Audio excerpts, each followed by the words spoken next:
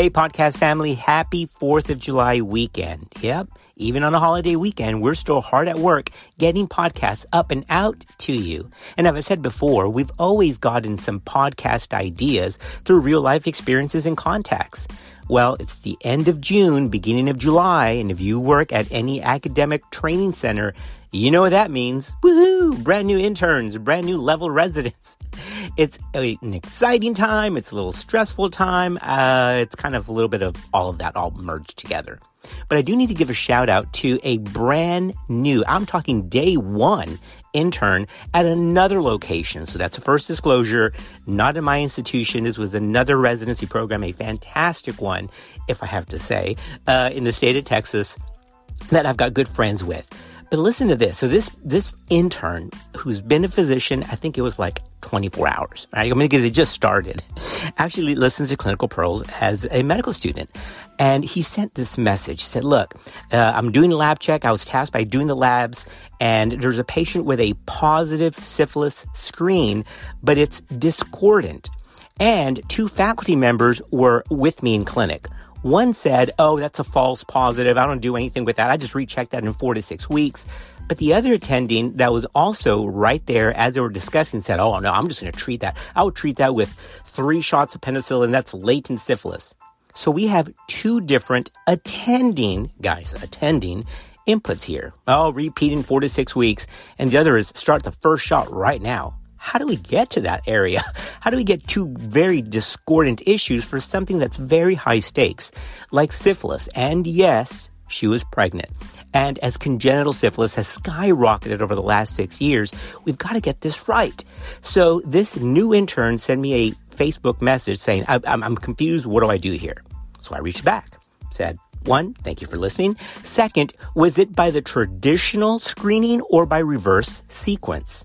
And that's where the intern already got stuck. So kudos for reaching out to get the right treatment plan. So I don't tell you what to do, but dropped the ball and we couldn't figure out if it was a traditional screening or reverse sequence. So I thought, of course, that's a great podcast idea. So in this session, we're going to cover reverse sequence syphilis testing and how that compares to traditional. If you're thinking about doing your OBGYN oral boards, they're going to ask you this because congenital syphilis is a big deal. And we've got to get this right. So whether it's traditional or reverse sequence, we got to know what to do with the results that are, quote, discordant. And now I'm going to tell you what to do and what we did with this case because it was the right thing to do. Ready? Let's do reverse sequencing syphilis testing right now because nothing says 4th of July like getting your syphilis treated. Here we go.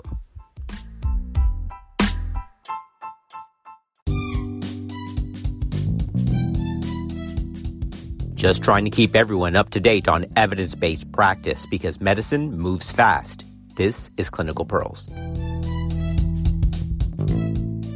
As quick disclosure, I am part of the syphilis tracking system for the state of Texas. And even though we're going to be talking about reverse sequencing, this in no way is an endorsement of one test strategy over the other.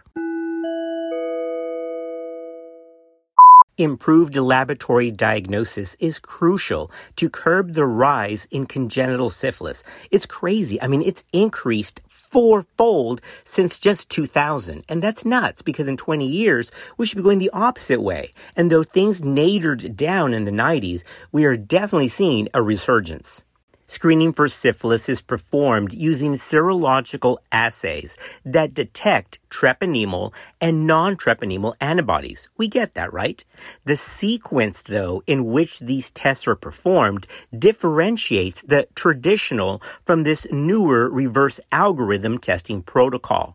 In the traditional algorithm, which is the way that I trained, a non-treponemal test like the Rapid Plasma Reagent or RPR or the Venereal Disease Research Lab test, which is VDRL, those were drawn as the initial screen.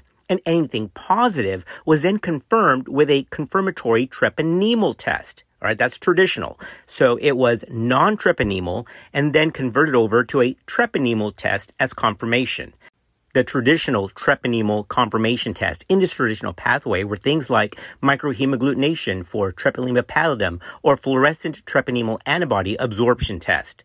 Conversely, the reverse algorithm starts with a treponemal-specific test as screen with reactive samples followed by a non-treponemal test. Discordant results in this reverse algorithm pathway when there's a positive treponemal screen and a non-treponemal test that's negative is resolved then with a secondary confirmation test like treponemal pallidum microhemagglutination. All right. So again, traditional was non-treponemal, then converted to a treponemal test. But this reverse algorithm is just the opposite. You start with a specific treponemal screen, and then you reflex to a non-treponemal test. And if the screen treponemal was positive and the non-treponemal was negative, then you do a second confirmation test, which was the microhemagglutination, the particle agglutination for treponemal pallidum. Look, it's a lot of words going out there. Don't worry, we're going to make it super easy coming up right now. All right, so you should be thinking, look, if we had good enough before, why not leave good enough alone? I mean, if the traditional pathway, non-treponemal, and then converting to a treponemal test was working, why this switch? Well, the switch is because the traditional pathway is very labor-intensive. You see, in the traditional paradigm, most non-treponemal tests like RPR and VDRL, those things are manual assays. In other words, it's a person one by one with a pipelle doing these serial dilutions. It's a pain in the ass. So high-volume labs have chosen to adopt the reverse algorithm because now there's FDA-cleared automated treponemal platforms that can run a bunch of tests. So think about labor and delivery. If you have somebody doing a one-person, one test at a time with manual pipelles, looking initially in the traditional pathway for RPR at a titer, very labor-intensive. So let's be clear right here. Both the traditional and reverse syphilis algorithms are used by labs today. And while traditionally the traditional algorithm was the only one used, there's been a slow decline in that test option as the reverse syphilis serology screening platforms have increased. Now, even though both are available, low-volume labs typically utilize the traditional algorithm because they're lower cost, even though they're much more labor-intensive. However, high-volume hospitals, so if you're at an academic center, you're most likely to be using the reverse syphilis screening path because you can knock out a lot of tests very quickly.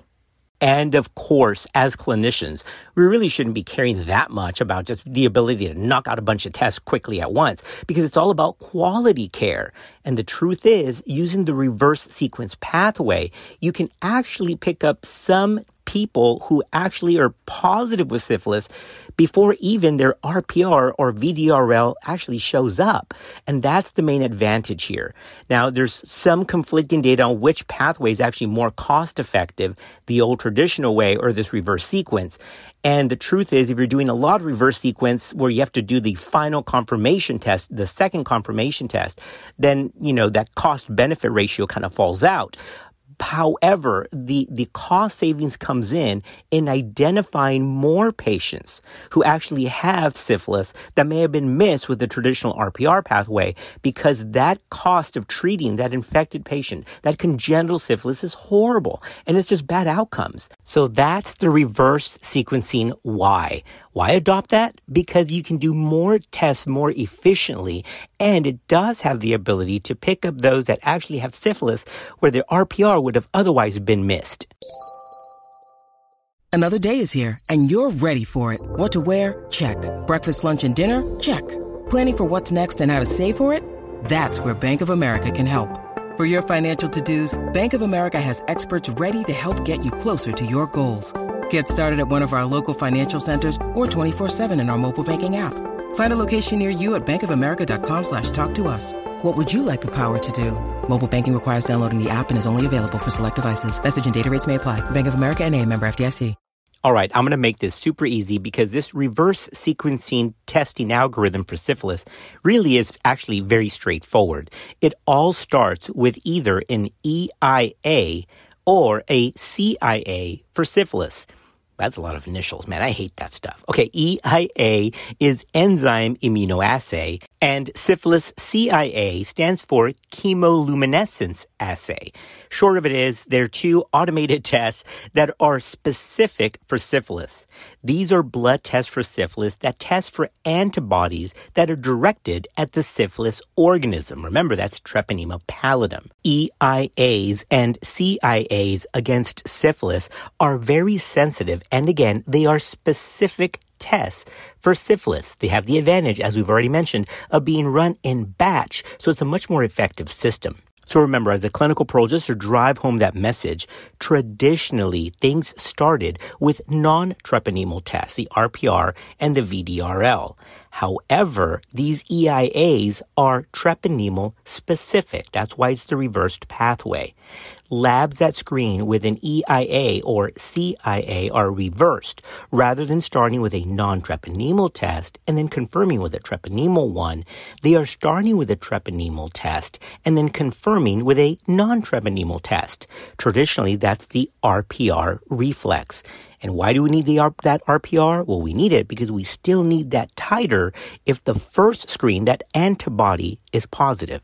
So remember, this antibody test doesn't replace an RPR or a VDRL. We still need those because RPR and VDRL provides a quantitative test. In other words, remember, it's that titer that's helpful in staging disease and also for establishing the baseline for determining whether the patient responds appropriately to syphilis treatment.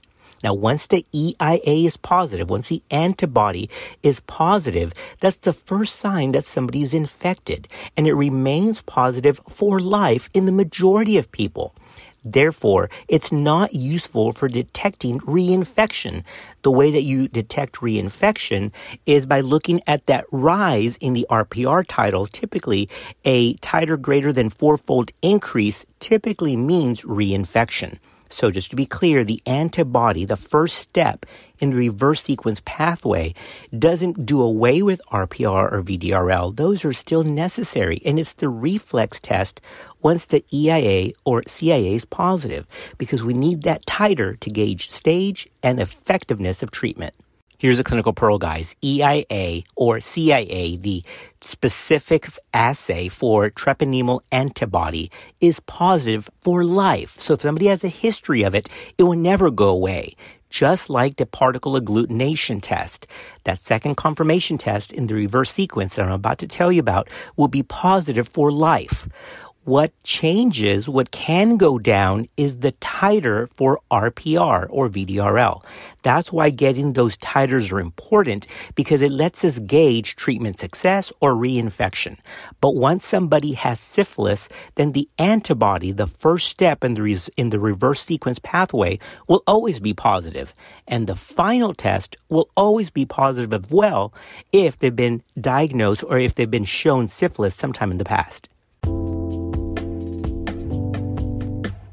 So now let's get into some specific scenarios here. And I'm going to tell you what this patient was in terms of her discordant test. But before I do that, let me give you scenario 1, which is the easiest one, okay?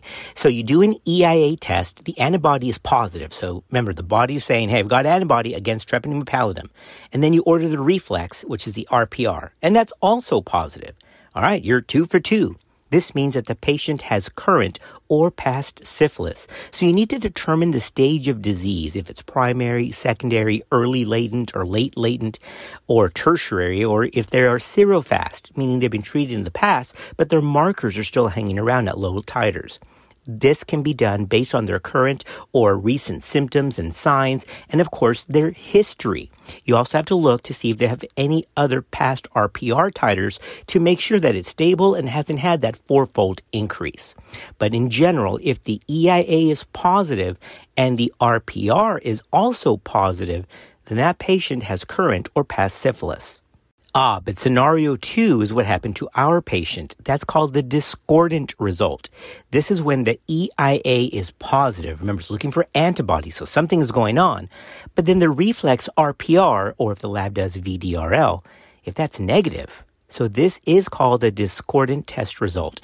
In this situation, the CDC recommends that we go to a third syphilis confirmation test. Most labs do this automatically out of public health matters and public health concerns, but it typically defaults to a microhemagglutination or a particle hemagglutination, and that second confirmation test is called TPPA, treponema pallidum particle agglutination.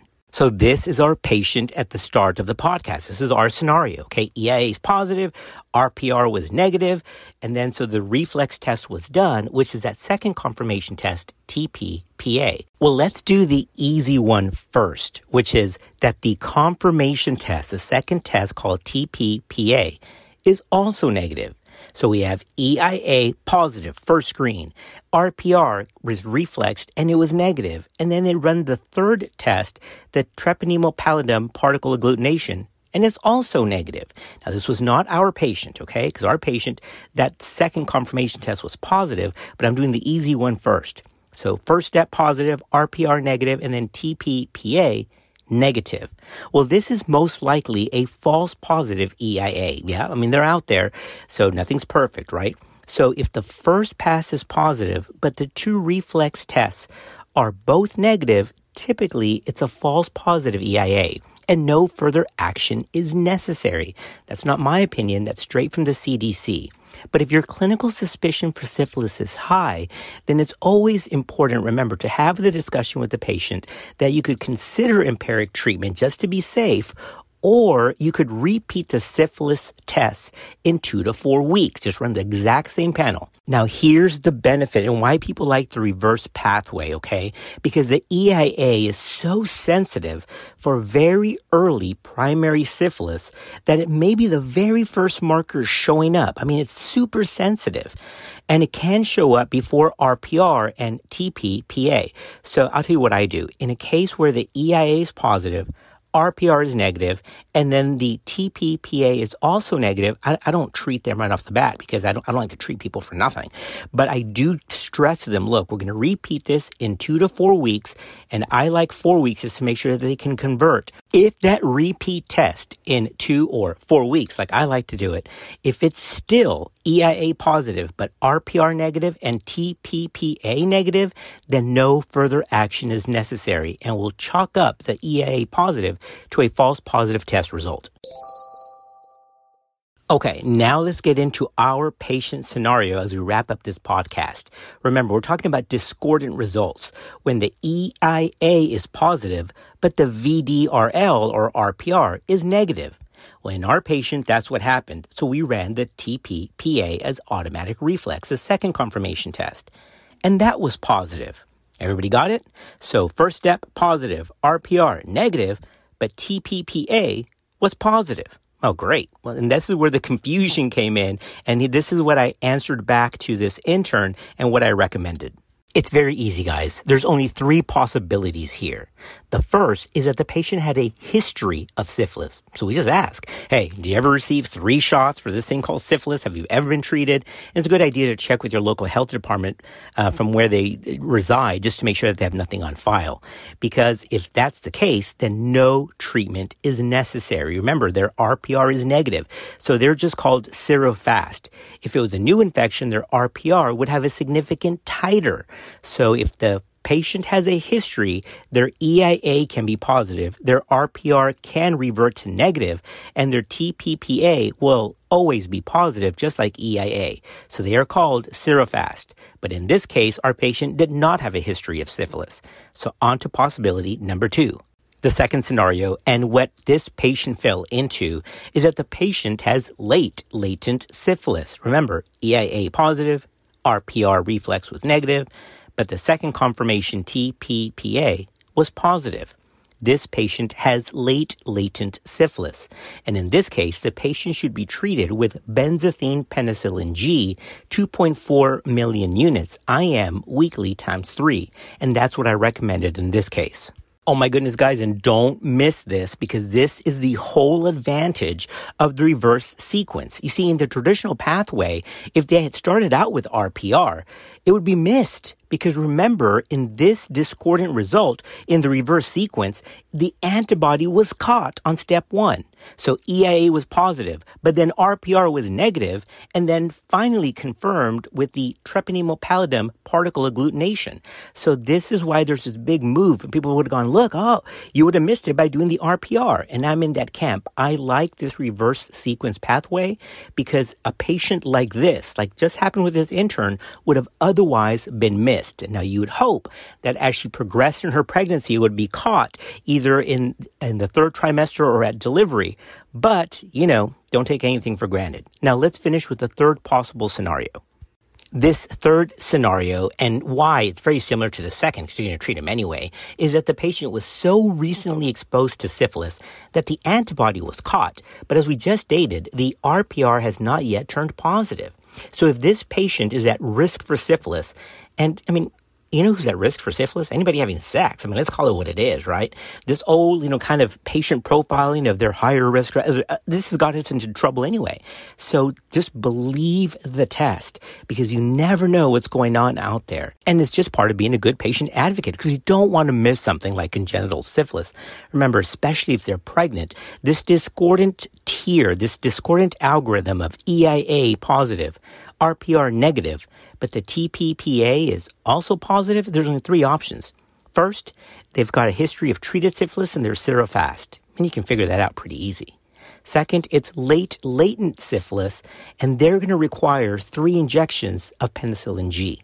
And then the third possibility is that you got it so early that they haven't even converted yet to the RPR, but because that second confirmation test, treponema pallidum particle agglutination, is positive, that they're likely having primary or very early syphilis, and they also need to be treated.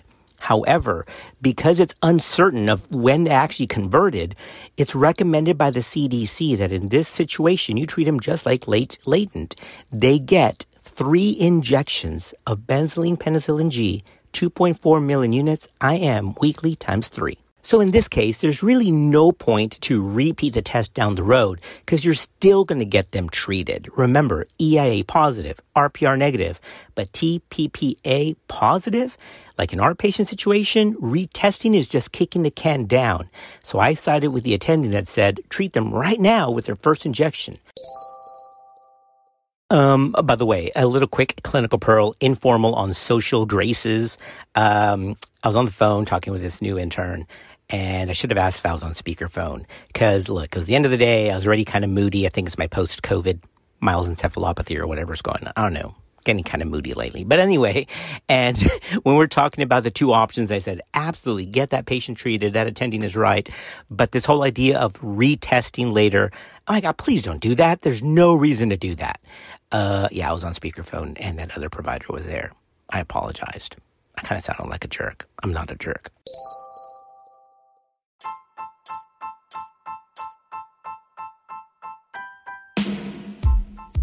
All right, podcast family, we have wrapped this up. We have covered the specifics on reverse sequence testing for syphilis and why it's better than the traditional pathway. Now, listen, see, in this case specifically, this patient, at least at that point of test, would have been missed because her RPR was negative. But that antibody picked up the flag and said, something's going on in here. And then it was confirmed by that second confirmatory test, TPPA.